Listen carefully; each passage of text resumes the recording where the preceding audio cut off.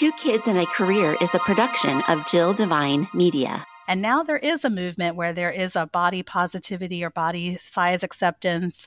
And that's turned even more into more of a neutral thing. So just accepting the way that you look and the way that you are and appreciating that. We're becoming more exposed to that. There are some companies that do advertising where they don't kind of airbrush everything, where you can actually see some natural dimples or hair or things that might normally be airbrushed out. It's not normal to see somebody without pores. Two Kids and a Career is brought to you by Blondin Real Estate. They're a family-owned boutique-style brokerage with over 40 years of experience serving the counties that surround St. Louis. See the properties they have to offer at blondinrealestate.com. That's blondinrealestate.com. Hi there, and welcome to Two Kids and a Career. I'm Jill Devine. As an entrepreneur, wife, and mama, the daily grind of trying to build a business while taking care of kids and trying to maintain a healthy connection with my hubby, it's a lot.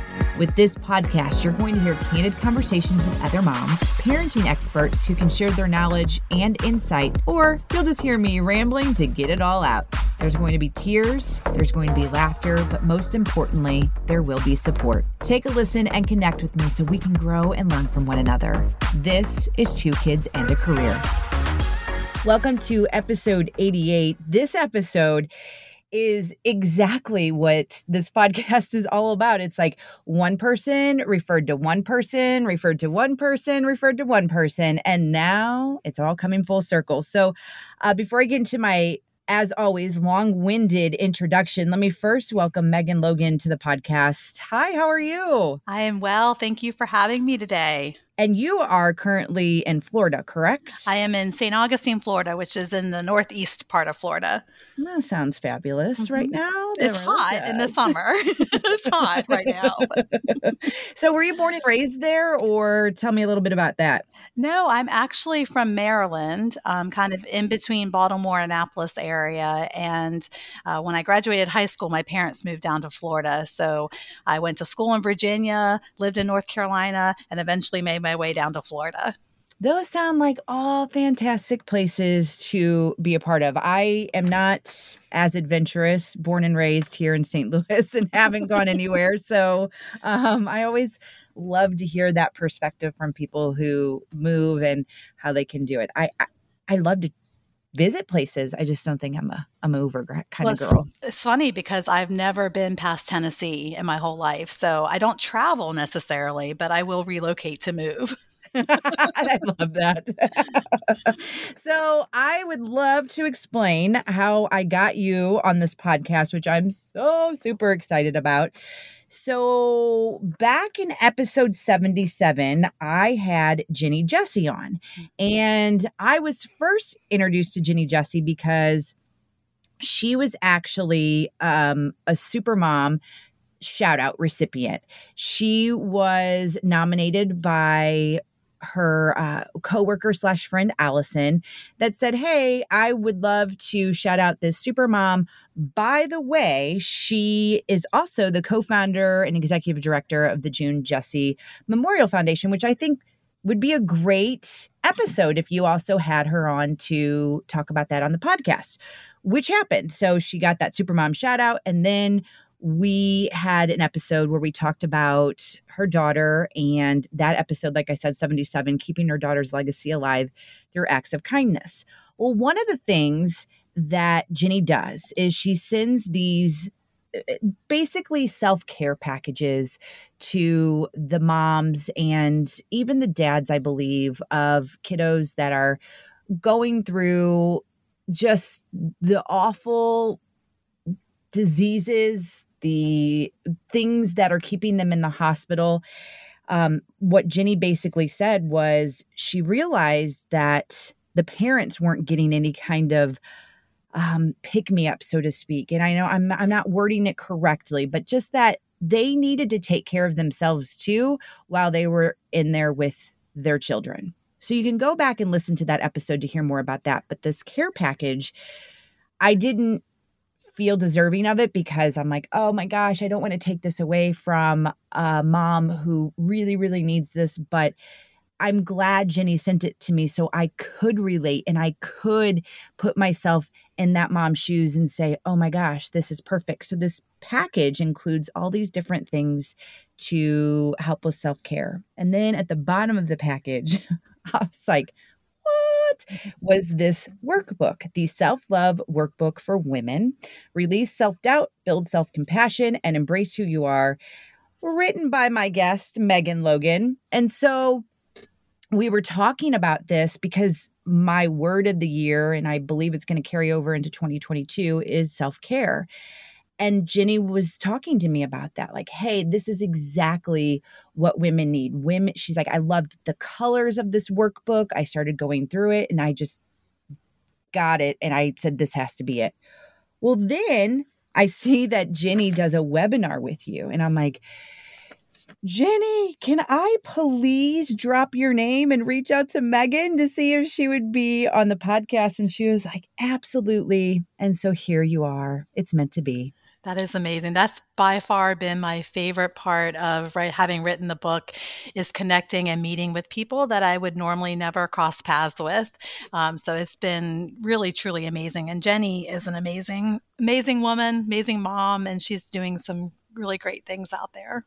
She is so compassionate and so inspiring. Like, listening to her, I was just like, man, I don't know how you do it. I don't know how you did it on the daily with your daughter, but it takes a special kind of person, and she's one of them. And it's just so crazy too. I always say the word, it's so crazy. And people that listen on the regular are like, Jill, you always say it. Why do you keep saying it? But now it's formed this friendship with Jenny, and she has a big event coming up in December, the first in-person event for their organization since the pandemic hit. And she asked me to be an MC. And it's just like, yes, I can get behind things like this, because this is for an amazing cause.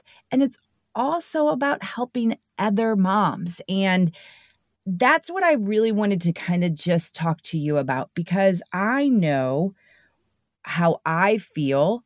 And it's not that when I say it's not great, that's not totally true. I just know that I am not loving myself as much as I possibly can, but I don't know how to definitely get to those places.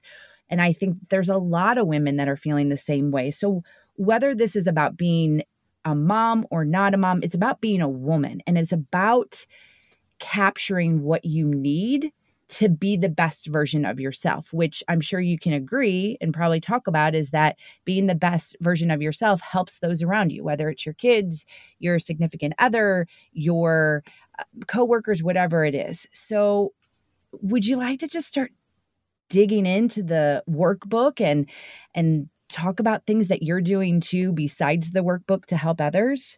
Yeah, I think that the workbook resonates so much for so many women, because we tend to be caregivers, whether we have children or not, doesn't matter.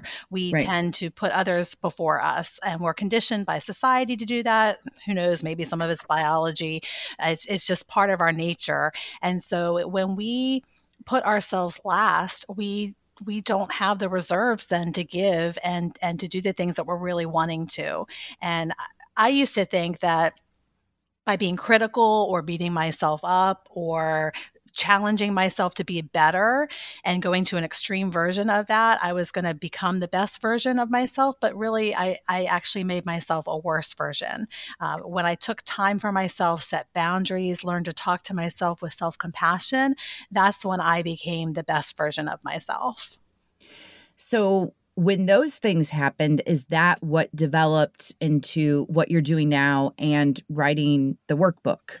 Yeah, it's interesting. So I've been a therapist for 22 years, and I've always worked direct practice one-on-one with women. So I specialize in eating disorders and trauma and healthy relationships. And so my whole career has been focused on that in some form or fashion. Whether I worked for hospice, I worked with abused children and foster care. So I would say my roots are all of those issues are surrounded in self-love. And then I have my own personal journey and experience with self-love. So the workbook is really designed to be practical exercises, some things that you can do to think about and reflect on and tap into that self-love, because it's such a broad, nebulous concept. It's really overwhelming when you think, well, how am I supposed to just love myself? I know I need to, but I don't really know how. And so the Yeah. workbook, it really gives you those steps to take. And it really just honestly scratches the surface. I have found the workbook to be very powerful when used with other women. So when you get a group of women together, whether it's through a book club or just a couple friends doing the workbook and then talking about it and sharing some of the vulnerability, that it just augments the process even further. Oh, that is good to know. So I am not all the way through the workbook, and I know that that doesn't offend you, because what I like when I started it is that you do say, like, you need to take your time. This isn't like a book that you want to read through really fast. There's activities, there's different reflections. And so I have made it very intentional for myself. Like, you're not going to just do this to do it.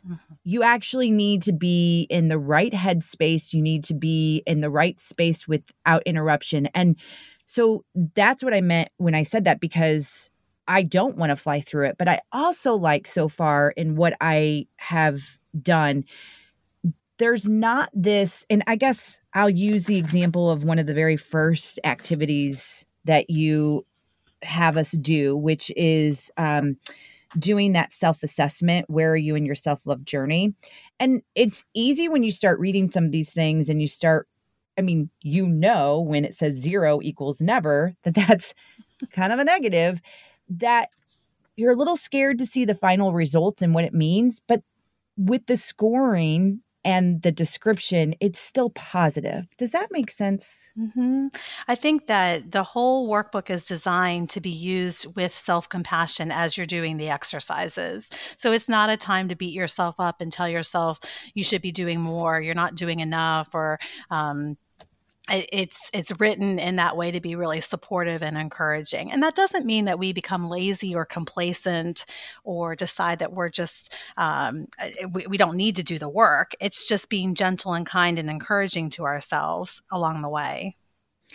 So I was hoping that you could just, whether it be talking through some of the stuff in the workbook or what you practice individually with others as a therapist, just some of the things that women need to be mindful of, or some of the tips to help us in certain situations, because we're all different. Like, one person might not have the self-love in regard to parenting.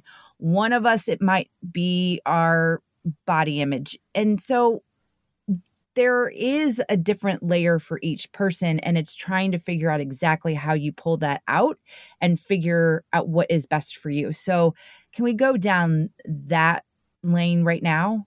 Absolutely. I think that self-love is a personalized journey. It has to be. So some of these concepts that we talk about, self-compassion and releasing your doubts and those kinds of things, are very generalized. But when you make it into your own personal exploration, that's when it's really powerful. So one of the first things I think that helps along the way is just an awareness and being tuned into any critical negative messages that you've absorbed along your journey of life, whether that's childhood messages from family of origin, whether that's societal messages, relationships that you may have had where somewhere you've internalized this negative critical self-talk.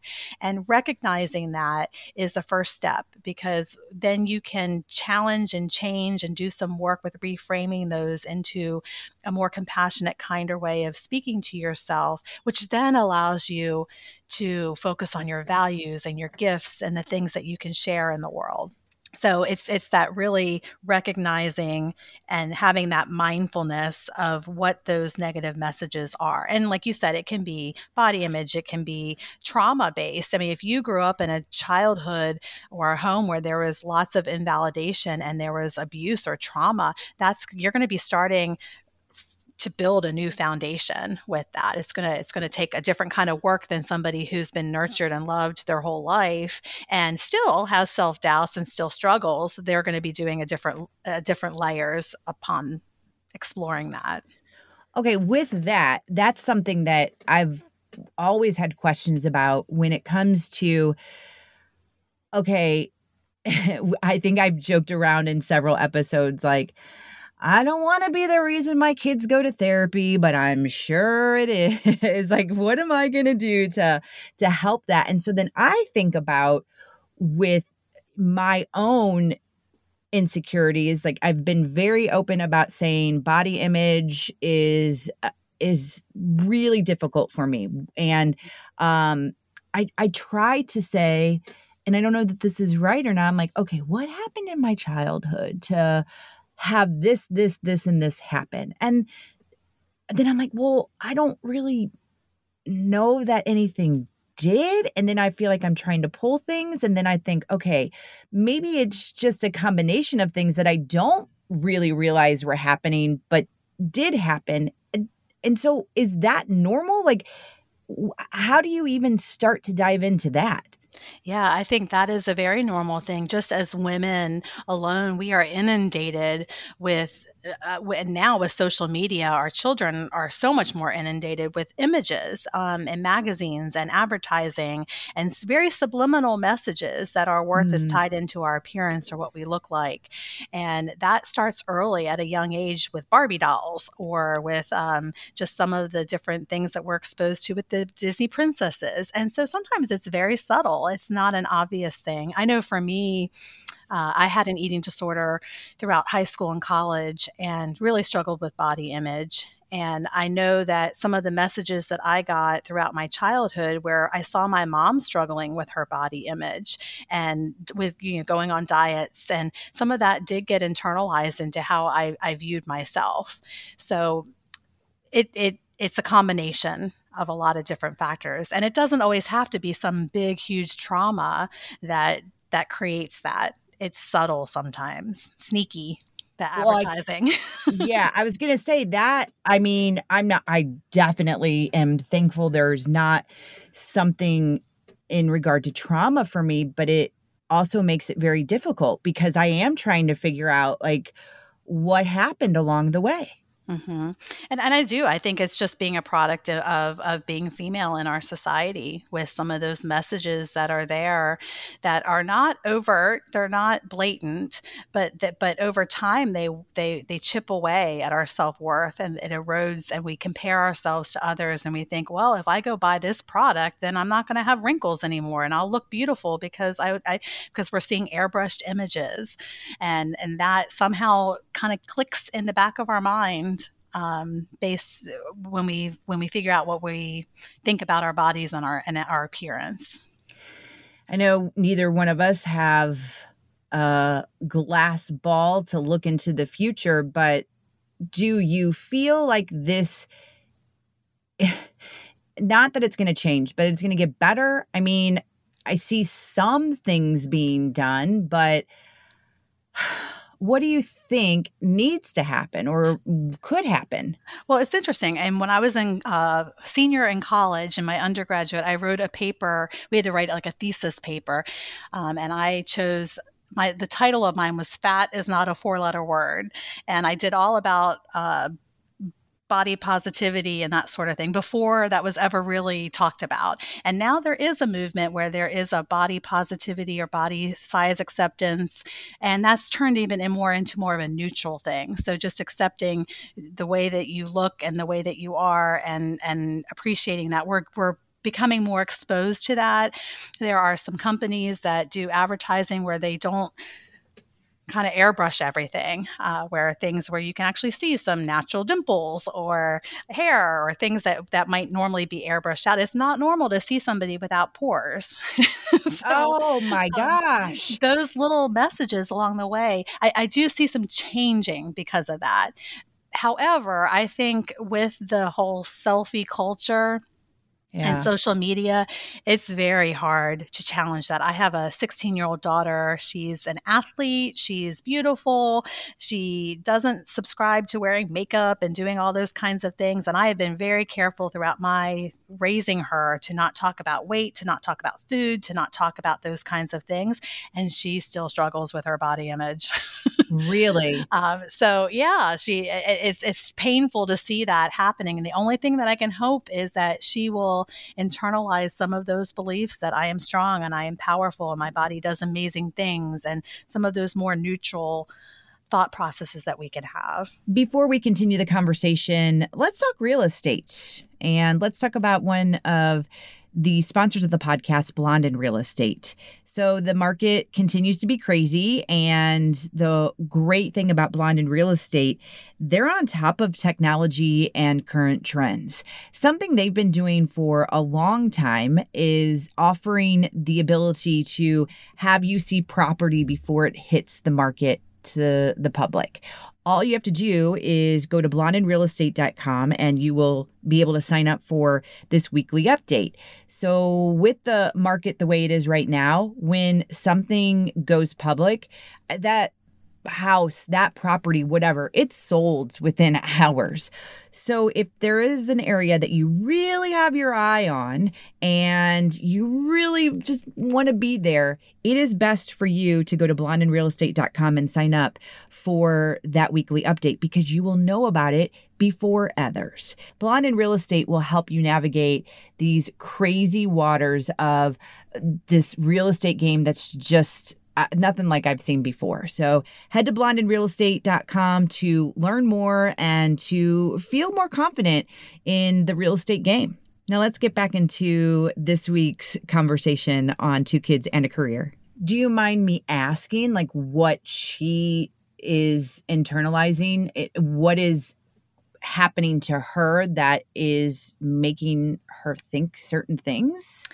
The only thing that I can think of is possibly comparison on social media, seeing girls that might not look like her, because she will never probably look like them. Her body, she's muscular, she's a goalie, she's powerful, she's strong, and she's not going to be stick thin. If you look at me and her dad, she's not genetically, she's never going to look like some of the people that she may be friends with that are in their bikinis. That she's just not going to look that way, and that's okay. And that's, thank goodness, there's variety and diversity and there's beauty in that. But as a developing teenager, you want to fit in, you want to be like everyone else, you want to look the same, or you want to be what you think other people are thinking is attractive, and that's just going to be part of her journey. I hope I can support her and guide her through that. It's so difficult. Yeah, you would think that being surrounded in a home where that's not the focus, and me being a therapist and being able to kind of send her the right message, and she wasn't one to play with Barbies and do that kind of thing. It's still there. When kids are together and they're at the lunch and their girls are talking about, well, I shouldn't eat this because I'm going to get fat, or oh my God, I need to go work out. Those kinds of comments, even if you're not the one saying them, you're absorbing that. So I make it a point when I'm around friends, I do not talk about dieting. I do not talk about exercise. I do not talk about what I'm eating. That's an off limit conversation for me, because I walk away from those things feeling bad. Yeah. And I've just had to kind of put up some boundaries when it comes to that. Two things on that. Exactly what I was thinking was happening, like at the lunch table, so to speak, that you can't control what her friends hear at their house, and maybe and it's no shame against their mom, but if their mom doesn't know any better, like, hey, this is how she grew up and this is how it's carried on, you can't control that.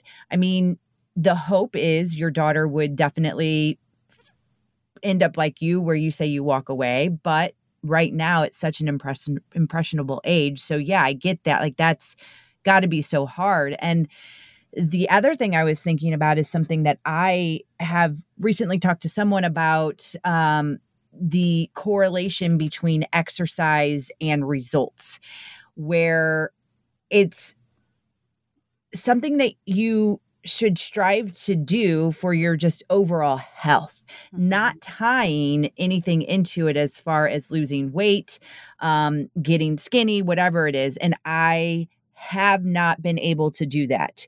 When I exercise, I am wanting results.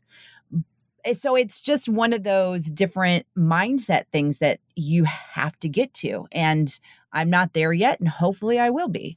One of the things that helped me tremendously with the exercise component is I will not exercise unless I am having fun.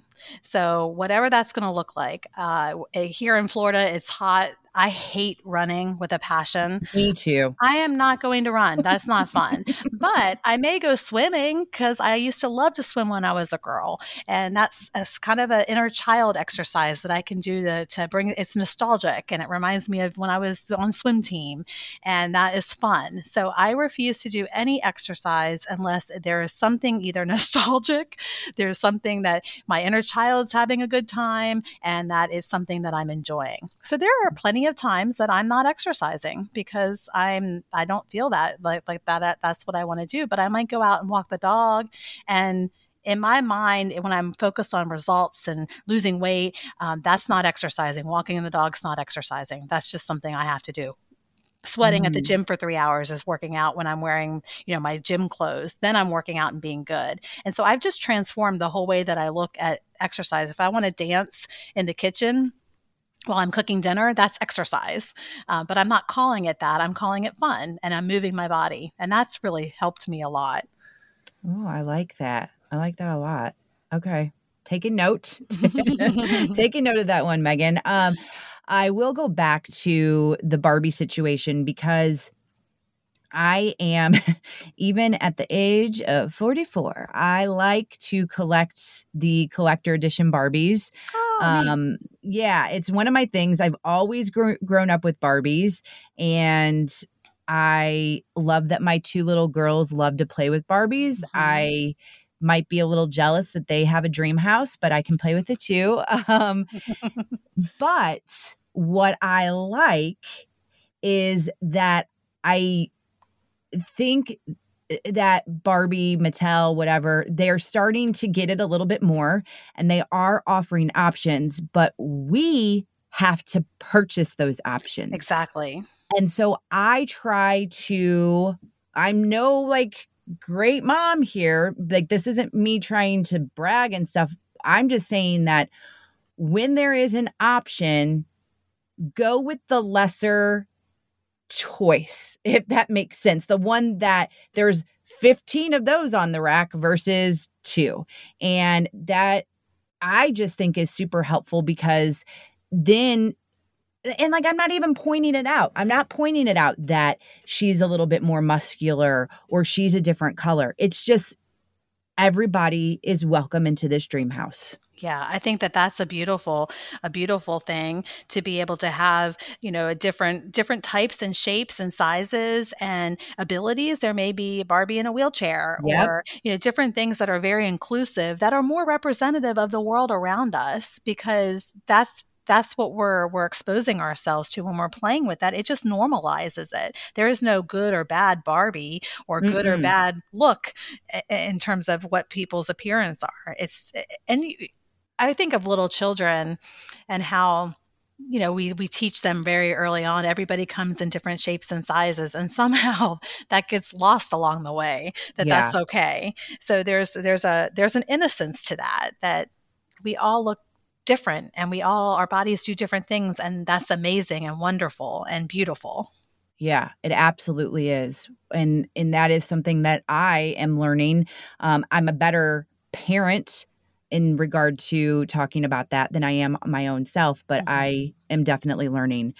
Another question though, and I don't know if there's research on this? There probably is, but like the stats with women that you see, do you find that it is the self-image, the body issues that are really wrecking women's confidence more than something else? Or, I mean, how much do you see?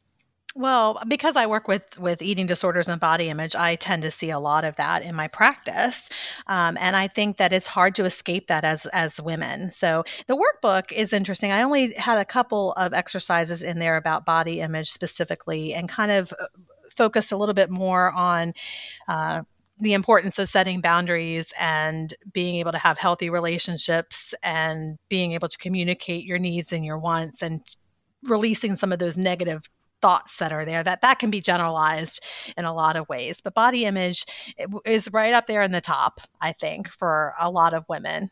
Yeah. I mean, it kind of like goes hand in hand with some things. So with the boundaries, people pleasers, how do you get through to them? So I probably would say I'm a recovering people pleaser, and I still struggle with that tendency to want to please others and make them happy and put myself last a lot of times. One of the things that helped me is recognizing that I used to think if I'm setting a boundary, I'm keeping other people away from stepping into my space. And now I realize that by me people pleasing, I'm actually the boundary violator. And that I was like, I don't want to be a boundary violator. So I'm going to make sure I work on that. By stepping into someone else's space and trying to make sure they're okay, feeling responsible for their feelings, making sure that they have everything that they need, sacrificing your needs for them, that actually means you're stepping over into their responsible place of what they're supposed to be doing for themselves and taking responsibility for. So that helped me kind of take a step back and realize, hey, I'm not responsible for fixing this for this person, or I can set a boundary for myself and take care of me. And that's actually probably going to make me healthier and more fun to be around and a better person to be in their life if I'm setting those boundaries for myself. I always laugh because I think about the people who just are like, I don't give an beep. I'm like, I wish I could be that way. There is some freedom that comes from that. And I think there's a balance. Some people are just naturally empathic. I know I'm super empathic. I'm very sensitive and I truly care about people and want to help people. It's a genuine character trait of mine. So I have had to learn how to protect that. And to use that in a positive way so that I'm not drained. Some people are not wired that way. And that's not good or bad. It's just a different thing that motivates them. Yeah, I feel the exact same. So that's something that I'm working on too. And with the help of the workbook, I think that's just going to speak volumes to me. Yeah, it's a very hard process to do. I used to feel like I was being selfish if I said no, or if I set up a boundary that I was only thinking about myself. Even practicing self-care, that gets interchanged a lot with self-love. But we feel like, oh, we're being selfish, and it's actually the opposite. I think over time, research shows that you become more self-absorbed and selfish when you are resentful and frustrated and giving and giving and giving and not getting back what you deserve. Yeah. Yes. 100%.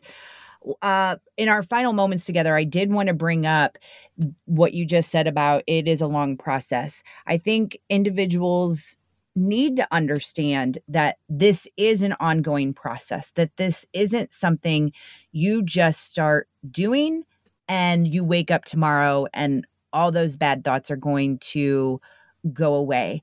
I didn't know if you had any tips though, while someone is going through the process, like, okay, when this comes back up, here's what you need to do. Because I know that everyone's journey is completely different and some people it's going to take longer than others. I think the number one tip that is the most helpful for people to do along this journey is to practice mindfulness. Mindfulness is it's like the thread that's interwoven throughout the whole book. Mindfulness is being in the moment, and it's learning to not judge things as good or bad, right or wrong, fair or unfair. It just is. So when we practice with an attitude of mindfulness, our daily daily things that are happening, our thoughts. We just become observers. Like, oh, this thought, I suck, just popped into my mind. Interesting. It's just a thought at that point. I don't have to give it any attention or energy. I don't have to get absorbed in it. I don't have to figure it all out. I can just be aware that my brain just had that thought. That's all that existed. So mindfulness is a very powerful, simple thing to do, because simple but not simple. It's hard to practice, but when you boil it down, it is just observing with your 5 senses, noticing what you see, smell, taste, touch, hear, what your body feels like, what thoughts are happening in your mind, and you're just narrating it as if it's happening, and it's just what is. So when you unglue the meaning is what hijacks us. Putting a judgment on something hijacks us into a new emotional space, and that can then derail us from the progress that we're making. So just simplify it and bring it back to a mindfulness. I just had the thought, I don't feel like doing this stupid workbook. Okay, that's just a thought. You don't have to give that energy or attention. You can just notice that you had that thought. That doesn't mean that then you have to beat yourself up or that you have to structure 5 hours on Saturday to work on it. You just notice that thought just popped there. Okay, I'm going to refocus my attention on something else. Got it. Okay, I like that. All right. Okay. I keep saying all right, okay, because I'm just like processing it all. The other thing that I like to talk about is that it doesn't matter how old you are, you can always educate yourself and work on yourself. Absolutely. One of my oldest clients is 88, and I love working with her. She's pretty amazing, and she's constantly working on herself to try to gain insights and understand why she is the way she is, and it's never too late to start that. Absolutely. Oh, I love that. Yes, I love that so much. All right. So Megan, the book I will link up in our show notes at JillDevine.com, but I will remind people right now that it is called Self-Love, the Workbook for Women, and it is written by Megan Logan. You also have a website, and that is meganloganlcsw.com. Where else can people find you? What else do you want to mention before I let you go and enjoy the rest of your day? So I did just start an Instagram page. Yeah. And that's new. I've never needed an Instagram or had one, but I've connected with so many people. I think every day somebody messages me about the workbook or how they're using it. So that's definitely a way of connecting. And I have a newsletter that if you go to my website, you can sign up for a monthly newsletter that I share some therapeutic tips or techniques, kind of similar things that are in the workbook to be thinking about. And I'm working on another book in the future. So that's something else that's pretty exciting. Oh, can you give us a little bit of Yeah, info? so it's the theme is nurturing, and it's going to be a similar kind of a workbook type of structure. So it'll kind of take you through a whole year of different things and activities to help you nurture from many different perspectives, not just ourselves, but like nurturing your inner child or your inner goddess, those kinds of things. Oh, okay. So when this is getting close to release date, let's chat. Let's let everybody know about this because that's going to be huge. So yes, I am here for that. Awesome. I look forward to that. And I've enjoyed talking with you and hearing your podcast. I've listened to a couple episodes and they've been very informative and entertaining. So, oh, well, thank you, Megan. And I am so excited to keep diving in. And I'm so excited for other women to get this into their hands because it's just one step. Take that step, get it, start loving you because you deserve it. So thank you again, Megan. Thank you. On next week's episode 89, I will be joined by a 35-year-old mother who helped start a nonprofit called The Grace Period. Sarah Chandler saw that the average Joe needs help, and she did something about it. The Grace Period is a transitional housing program for the working homeless, and she is going to discuss that and discuss how her own upbringing helped her realize that this is needed so much right now. Tune in next week for that. Before we wrap up this week's episode, a reminder to check out Blondin Real Estate at blondinrealestate.com. With the market as crazy as it is, you want experience. You want to make sure that you have people that are getting it done and they are using the best technology and the most updated technology. And Blondin Real Estate, all of that. Especially if you're looking in the areas of New Melle, Warrenton, Defiance, Marthasville, Washington, you need a local agency, and that would be Blondin Real Estate. So check out Blondin Real Estate right now by visiting blondinrealestate.com. Again, that's blondinrealestate.com. And don't forget to sign up for their weekly update where you can learn about properties first at blondinrealestate.com. I'd like to thank you for your support of the podcast, Two Kids in a Career. May I ask you to subscribe, rate, and review it on the podcast platform of your choice. When you do that, it gets in the hands of others. And you can also follow along on all the socials, Facebook, Twitter, Instagram, or JillDevine.com. Let's chat. Tell me what you think, any guests you want to hear on a future episode. And again, thank you for your support of Two Kids and a Career.